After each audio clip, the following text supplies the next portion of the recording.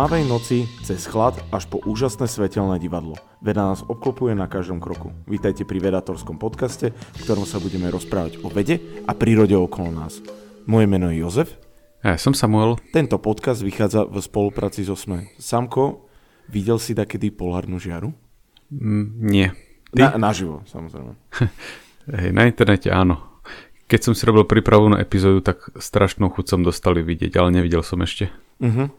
A ty? Ja takisto, že nikdy som nevidel, ale presne tak, keď pozerám tie krásne fotografie alebo nejaké malby, znázornenia, tak to vždy až mi srdce zaplesá, aké je to nádherné, že príroda dokáže takéto niečo vytvoriť. Vieš, aká je najstaršia malba polárnej žiary? Možno? Tá v tej jaskyni? Myslím, že... Hej, v Kromaňonskej jaskyni. 12 000? Či viac? 30. 30. Aj keď teda to je také, že... Takže nás fascinuje najmenej 30 000 rokov.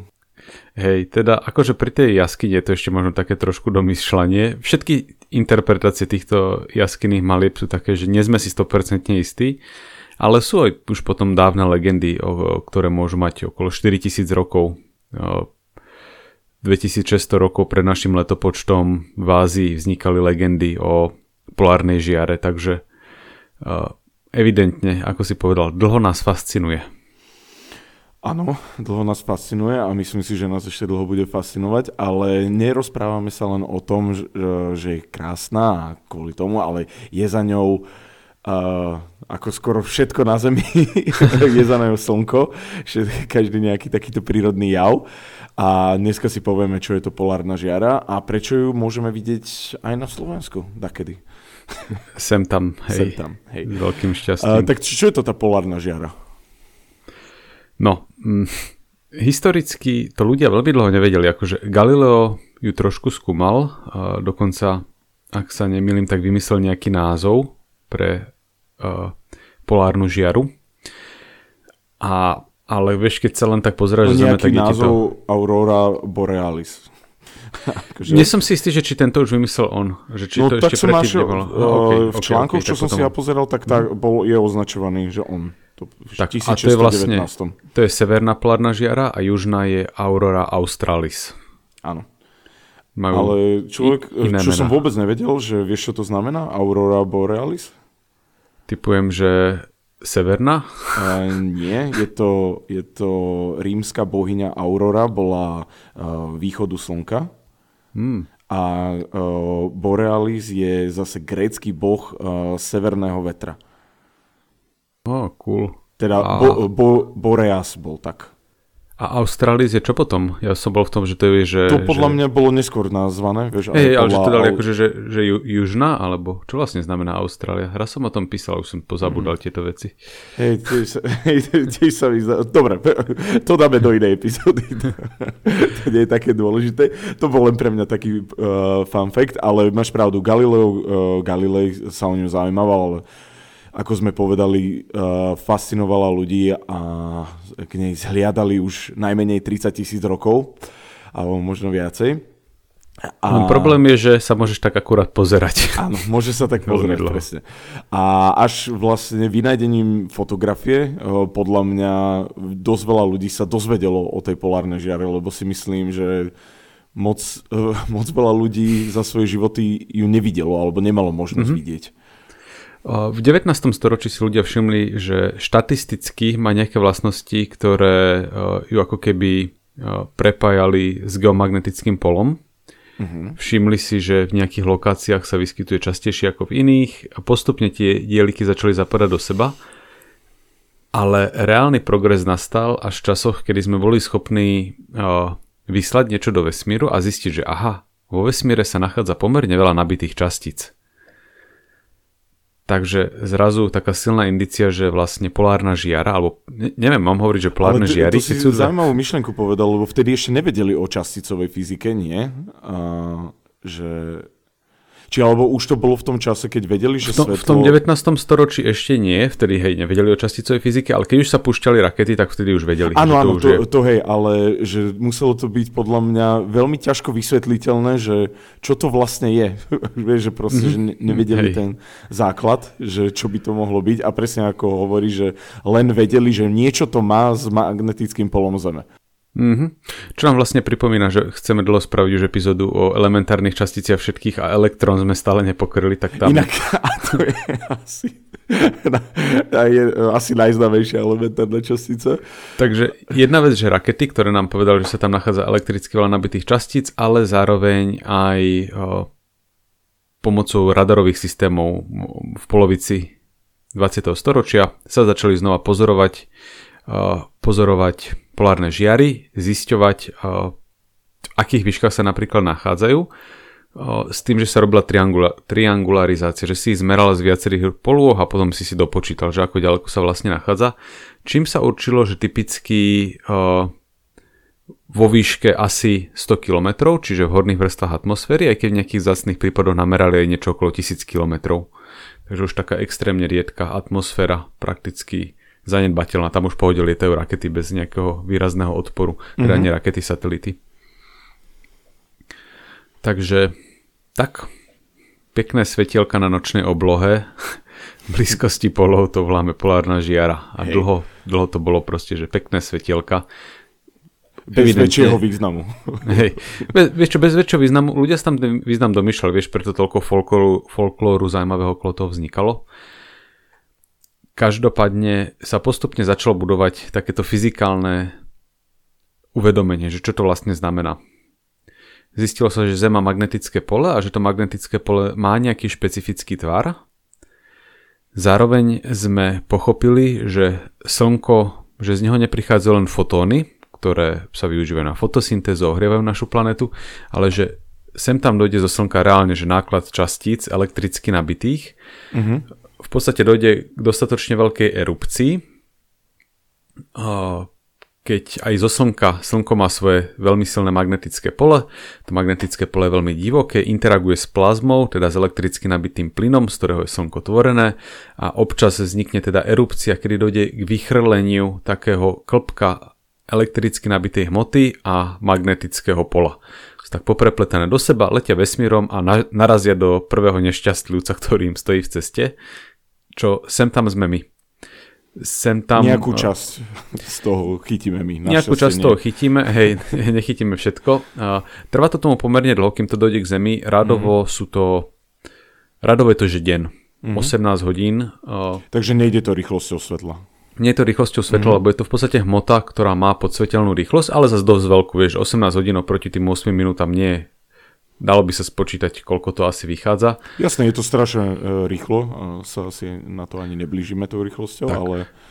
Tá podsvetelnosť ale aspoň dáva šancu niečo predvídať, že uvidíš, že sa niečo udialo a zrazu vieš, že pozor, ide k nám slnečná búrka, musíme, dajme tomu, povypínať elektrické prístroje, lebo by nás kopali, mohli by sa vyskratovať a tak ďalej.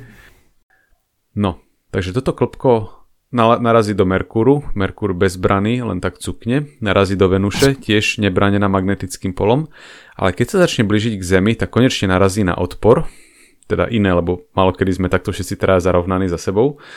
Každopádne, že pri Zemi ucíti naše magnetické pole. Magnetické pole nie je len na to, aby holuby trafili domov a mohli nosiť poštu, alebo na to, aby sme... S týmto som si až tak nespájal, ale okay. Alebo na to, aby sme... kompas. Aby sme mali kompasy, hej, aby sme sa mi vedeli vrátiť domov. Magnetické pole interaguje s touto plazmou, ktorá k nám prichádza zo Slnka a v podstate funguje ako taký štít, do ktorého tá plazma narazí, magnetické polia začnú spolu interagovať a v podstate dojde ako keby k takému stlačeniu toho nášho magnetického štítu. Áno, ono na tých simuláciách, lebo veď magnetické pole nevidíme našimi očami, ale na tých simuláciách to naozaj vyzerá ako nejak sci-fi, že akoby niekto strieľal na našu planetu a my tam máme naozaj nejaký neviditeľný štít, ktorý sa presne ako hovorí stláča a tu si to hovoril, tú celú hmotu áno, ťahá k tým pólom proste. Tak. Tak ako by som povedal, že tečie ten elektromagnetická... Ono to najprv narazí z prednej strany a vytvorí to niečo, čo sa volá, že denná polárna žiara, ktorú z logických dôvodov veľmi nevieme oceniť. A potom to tá, začne... ktorú vidia kozmonauti, nie? Asi áno, že to bude tá, ktorú môžu vidieť oni, že vidia aj tú dennú časť. Lebo oni vidia aj nad inými miestami, ako nad polárnymi, teda nad polmi. Aj keď je svetlo. Ale prepáč, prerušujem ťa. Nie v pohode. Čiže oni vidia aj iné ako my a teda to klopko magneticko pola plazmy začne tak obtekať Zem a začne ako keby prichádzať aj tak zozadu. Znova, že tie polia magnetické začnú interagovať a časť tejto spršky k nám začne ako keby prichádzať odzadu a tiež tými magnetickými polami ťahaná k pólom, tam tieto polia smerujú. Ale teraz už môžu dojsť aj zo tej zadnej strany Zeme, kde je noc, kde teda máš šancu niečo pozorovať. Čiže toto je vlastne kľúčová vlastnosť, ktorá nám umožňuje vidieť polárnu žiaru, to, že vlastne časť slnečného materiálu k nám dopadne aj v noci, lebo vďaka tým magnetickým poliam to dokáže prísť tej opačnej strany. No a to, čo sa vlastne spraví, je, že tento fireball, ktorý po nás vystrelilo slnko, narazí do tohto nášho ochranného štítu a vloží do ňoho energiu. Dojde vlastne ako keby k takému stlačeniu tej magnetosféry a magnetosféra Zeme je zase v interakcii s našou atmosférou. Takže vlastne energia odovzdaná do našej atmosféry. No a keď sa odovzdá energia, nemôže sa stratiť, môže iba zmeniť formu. Jedna z tých foriem je, že elektróny v plynoch, ktoré sa nachádzajú vysoko v horných vrstvách atmosféry, okolo tých 100 km, vyskočia do excitovaných stavov a keď z týchto excitovaných stavov znova padnú späť, čiže z toho vysokoenergetického stavu padnú do nízkoenergetického, tak ten energetický rozdiel vyžiaria vo forme svetla. A to už je vlastne tá polárna žiara. Čiže slnečný vietor vloží tú energiu do častíc v našej atmosfére a tie, keď sa tie energie zbavujú, tak oni to vyžiaria. Čiže to svetlo vlastne pochádza z plynu, ktorý sa nachádza v našej atmosfére, prevažne teda kyslík a dusík, čo potom určuje túto farebnosť a vznikajú teda tieto krásne farby, krásne... Oni ale ten kyslík a dusík, alebo tie rôzne iné aj zlúčeniny, oni ale nehoria, nie? Nie, to nehorenie, to je v podstate, že elektrón sa môže nachádzať na rôznych stavoch, že prvý, druhý, tretí a tak ďalej. Nie, to ma zaujímalo, že či tam prebieha nejaká aj teplná, alebo také niečo ako horenie, ale hej, že to prechádza vlastne len cez ten plyn a preto to tak vidíme, nie? Bude to ionizácia, to znamená, že sa elektrón úplne vystrelí a potom keď sa znova zachytí atómom, tak vtedy vyžiarí svetlo, to už je ten zachytený elektrón, alebo je to, že elektrón vyskočí na vyššie poschodie a vráti sa potom z neho späť na prízemie energetické a ten energetický rozdiel znova vyžiari ako svetlo, čiže... Jasno. No a človek by si povedal, že tak máme dva chemické prvky, tak prečo nemáme len dve farby polárnej žiary, lebo typicky si predstavujeme polárnu žiaru ako zelenú, občas červenú a niekedy býva modrá. Tá, keď už je vidieť na Slovensku, tak ak sa nemýlim, tak má taký fialovkastý odtieň. Áno. A v skutočnosti je aj niečo ako že žltá polárna žiara, ultrafialová, infračervená a tak ďalej. Áno, to nás zase obmedzuje to, že my nevidíme tie spektra, tie vlnové dĺžky toho svetla. A tomuto som v začiatku poriadne nerozumel, že prečo je to také rôznorodé a sú tam dva efekty.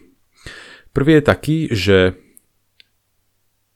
tie elektróny môžu po atome skákať po rôznych hladinách. Že tam hladiny nie sú dve, ich je tam veľa, akože v princípe nekonečne veľa, ale len zo pár z nich vstupuje do hry. Takže on môže skočiť, ja teraz si vymyslím, z 3. úrovne na 2. alebo zo 4. na 1. a rôzne skoky odpovedajú rôznym energiám a teda rôznym farbám svetla. Ale toto by ešte znamenalo, že tak to by mala byť teda riadna divočina, že keď to tam praskne, tak uvidíme všetko naraz. Druhá dôležitá vec je, že keď sa častice v atmosfére medzi sebou zrážajú, tak to obmedzuje niektoré prechody.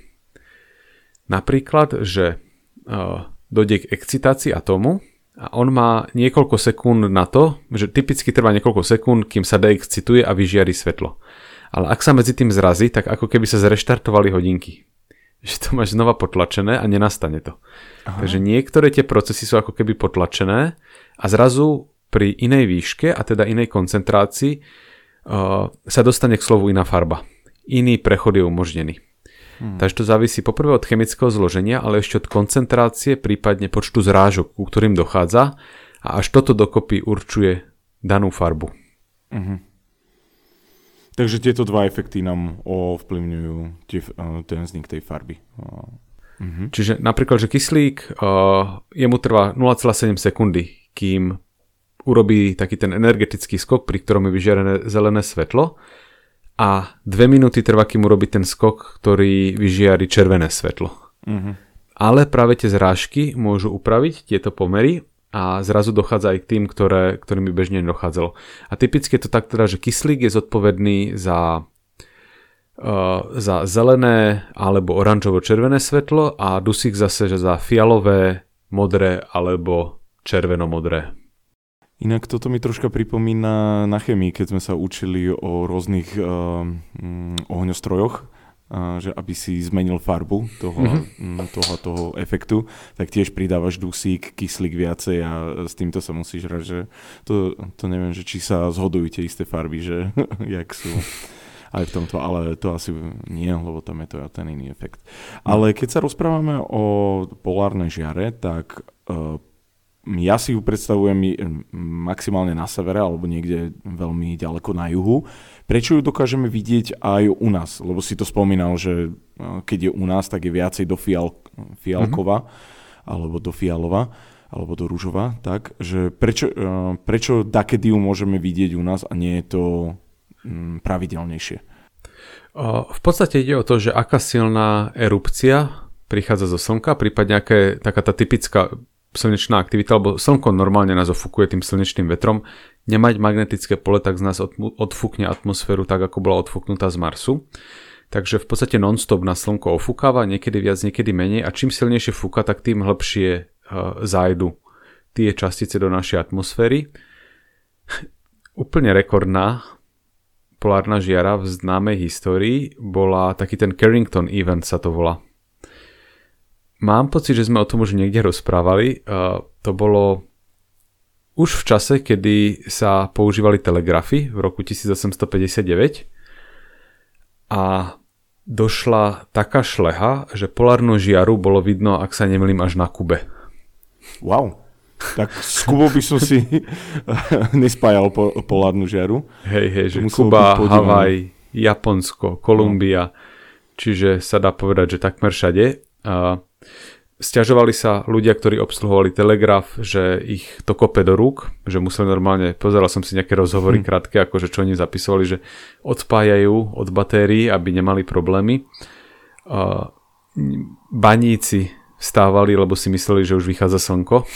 Až také silné. Wow. Až také, hej, takže úplná brutalita. Teraz by to samozrejme bolo nebezpečné, lebo máme viacej tej elektroniky. Telegrafy sa rozšírili a nabrali iné podoby, takže sú prakticky všade. Alebo satelity aj. No, takže hej, bolo by to extrémne nebezpečné, takže v princípe môže byť ľubovoľne ďaleko, ale teda je tam to pravidlo, že čím ďalej od polov, tým si vyžaduje väčšiu slnečnú erupciu a tým je to menej pravdepodobne. Že musí byť energetickejšia. Áno. Jak si to nazval? Laser, čo na nás letí? Fireball. Fireball, áno, tak. Takže keď ju chceme hľadať, ideme skorej na jeden z polov. Čím bližšie k polu, tým asi lepšie predpokladám, ale k magnetickému polu. A nie som si ináč istý, že či je tam takéto pravidlo, lebo keď som pozeral nejaké tie mapy polárnych žiar, tak ono to potom začne klesať znova, že je tam taký oblúk okolo pólu, kedy je najväčšia pravdepodobnosť a keď si zase úplne že na severnom pole, tak tam pravdepodobne málo tých magnetických čiar končí, takže sa tam nazvádza málo tej slnečnej plazmy. Aha, ja som to videl v jednom videjku tak vysvetlené, že je to kvôli tomu uhlu, že už nevidíš tak dobre tú polárnu žiaru, ale že nie je tam toho menej. Keby si mal polárnu noc, tak by si tam mal akože asi v pohode ju vidieť. Dobre, OK, tak nie až úplne na severný pol, troška pár rovnobežiek nižšie. Je to taký oblúk, ktorý teda asi ľudia, čo pobehali trošku Európu, vedia, že keď už si v tých škandinávskych krajinách na severe, tak máš celkom dobrú pravdepodobnosť. Občas, keď je silnejšia solárna búrka, tak boli v Írsku, oznámi, že skúste šťastia, možno niečo uvidíte, a to bolo, že raz za rok, raz, dvakrát. Minulý týždeň sme mali na Slovensku. To bolo, áno. To bola... Preto vlastne nahrávame teraz. Áno, ale tiež to bola skôr výnimka, si myslím, lebo nepamätám si, že by to každý rok bolo u nás. A hlavne potrebuješ extrémne dobré podmienky, akože v poloninách byť niekde vyčapený a dúfať v šťastie. Alebo niekde na horách vysoko a čistú oblohu. Takže krok číslo 1 je, že keď si chceš vidieť polárnu žiaru, tak i približiť sa k severnému pólu alebo k južnému, a nie ale zase úplne na ňo. Druhý kľúčový fakt je vybrať si správne ročné obdobie, lebo keď na severný pól dojdeš v júli, tak nebudeš mať žiadnu noc. Takže tam prísť nejaké mesiace, kedy je tam aj tma, a minimálne keď som si to pozeral pre Nórsko, tak majú časti roka, kedy je typicky veľmi často zatiahnuté. Myslím si, že tak v strede zimy, kedy majú tie noci najdlhšie, takže nejaká tá kombinácia toho, že už máš aj dostatočne dlhú noc a nie ešte úplne veľa oblakov, bolo minimálne teda pre Tromso na začiatku a konci zimy ich, to znamená u nás čo? November? Taká jeseň a skorá jar a neskorá jeseň, alebo niečo na tento štýl. A keď už chceš hľadať, tak najlepšie na niečo, čo som v živote nepočul, ale veľmi sa mi páči ten názov, že magnetická polnoc. No, to je čo, to som tiež ja nikdy nepočul. Keď si na takom mieste, že severný pól sa nachádza medzi tebou a slnkom. Čiže keď si urobíš takú čiaru, že slnko a severný pól, tak ty ležíš na nej a ležíš za tým severným polom. Čiže máš noc, ale akurát si na tom mieste, kde by toho malo byť nazvážaného najviac.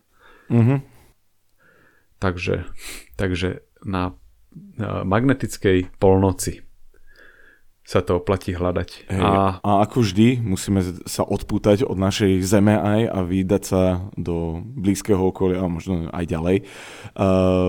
Ako si to vysvetľoval, tak čo nám stačí na výrobu polárnej žiary, na hociakej planete nám stačí mať hviezdu, ktorá vysiela tieto nejaké firebally, jak si ich nazval, a musíš mať magnetické pole tej planety, nie?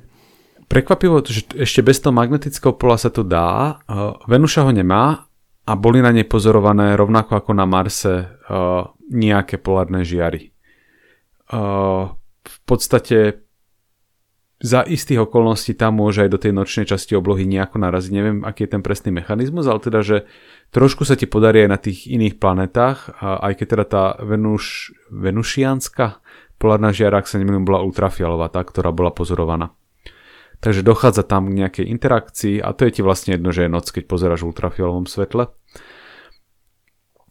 Ale najznámejšie, ktoré si asi aj videl na Jupitere a Saturne. Áno. Tam to by som povedal, že to je polárna žiara 2.0 alebo XXL. Nie, typujem, že to budú také zhruba o rozmere našej planéty. Ale aj Uran a Neptún majú polárne žiary a bola pozorovaná na objekte mimoslnečnej sústavy na hnedom trpazlíku, ktorý má krásne meno LSRJ 1835 plus 3259. Krásne, poetické. Hej, na ňom bola pozorovaná polárna žiara. K nemu sú robené nejaké simulácie, že ako asi vyzerá. Celkom pekné. A čo ma prekvapilo, tak kométy mávajú polárne žiary. Čo by ma vlastne nemalo prekvapiť, lebo však oni vyfukujú dosť toho rôznorodého plynu. Takže tiež môže interagovať so slnečným vetrom a vytvára svetlo. To, čo vidíme bežne, je, že svetlo, ktoré je odrážané, ale teda dochádza aj napríklad k ultrafialovým polárnym žiaram z komét. Takže keď budeme lepšie preskúmavať vesmír, možno nájdeme ešte zaujímavejšie a zaujímavejšie polárne žiare na iných telesách. Tak. Tam je to trošku divokejšie na tých kometách, že tam sa normálne rozbijajú chemikálie, ak sa nemýlim. Na Zemi sa teda len ionizujú, čiže elektróny lietávajú, ale tam dochádza k fotodisociácii, nielen k fotoionizácii. Také pekné dve slovíčka do Scrabble, to natiahneš z ľavého konca do pravého. To ti nevystačí, je tá Scrabble. Hej. Takže tak. Polárne žiary sú cool, pekné a Choďte sa pozrieť, dneska, alebo keď počúvate tento podcast, že či náhodou neuvidíte polárnu žiaru, možno. Neuvidíte, ak nie ste akurát niekde na ďalekom severe. A keby niekto máte odfotenú, tak pošlite nám. Pošlite, to sa potešíme a budeme závidieť. V minulom podcaste sme ináč spomínali, že je cool práca, alebo v nejakom, neviem, či sme už vlastne vypustili, ale tá zamestnanie, že lovec búrok, sme spomínali niekde, asi až v epizóde, ktorá vyjde na budúce. Ale existuje lovec polárnych žiar. V podstate... a je to veľmi frustrujúce povolanie. Akože, ak tomu rozumiem správne, tak si turista, prídeš niekam a chcel by si vidieť polárnu žiaru a vieš, že si plus minus dosť blízko k severu na to, aby to malo byť možné, tak si zaplatíš služby lovcu polárnych žiar a on ťa dovezie na správne miesto. Ale že veľmi malú úspešnosť majú. Hej? Že fakt je, že len nejakých, myslím, že 40% ľudí, že čo ide takto hľadať polárnu žiaru, ju uvidí. No, tak keď si tam týždeň a zaplatíš si ho 5 krát, nech máš istotu. No to zase to dosť aj stojí, vieš, že to... Hej. Vieš, neviem, že či každý večer chceš ísť na niekoľko hodín do minusových teplot sa postaviť. A nie je tam, že uvidíš polárnu žiaru alebo vrátime peniaze? To by bolo inak. Keď neuvidíte polárnu žiaru, pizza zdarma. Niečo také. Dobre, tak veľmi pekne vám ďakujem. Dneska sme sa dozvedeli o tom, čo je to polárna žiara, ako vzniká a dokonca, že môže byť aj na iných nebeských telesách, čo je pre mňa zaujímavý fun fact. Keď raz budeš na Marse, tak sa budeš obzerať. Hej, presne. Pôjdem na severný pol Marsu a budem hľadať polárnu žiaru Aurelu Marsuis? Vidíš, máš to pomenovať potom. Neviem, či sú vymyslené tieto názvy. Presne. Náš live event už je asi vypredaný, sa mi zdá. Myslím si, že ešte nie. Takže ešte nie? Tak super. Tak pozrite si na By Them Bajcu lístky. Je to reštaurácia v Bratislave. A vidíme sa tam 31. Sámko, asi nevieme nič o ponožkách, lebo by si určite niečo povedal. Takže sú na ceste stále. A môžete podporiť naše občianske združenie Vedator, s ktorým robí Sámko a jeho kolegovia výborné prednášky po celom Slovensku. A keď ich podporíte, tak vedia ich spraviť viacej. Takže... Aj ďalej od Bratislavy. Aj ďalej od Bratislavy, áno. Každé euro nás posúva aspoň o meter. Takže ďakujeme veľmi pekne za toto. Sámko robí perfektné vedastorky na Instagrame. Nájdete nás na internete vedator.space a aj na Facebooku. Majte sa veľmi pekne. Majte sa. A ešte na záver by som chcel pozdraviť nášho poslucháča Sama Lačoka. Čauko.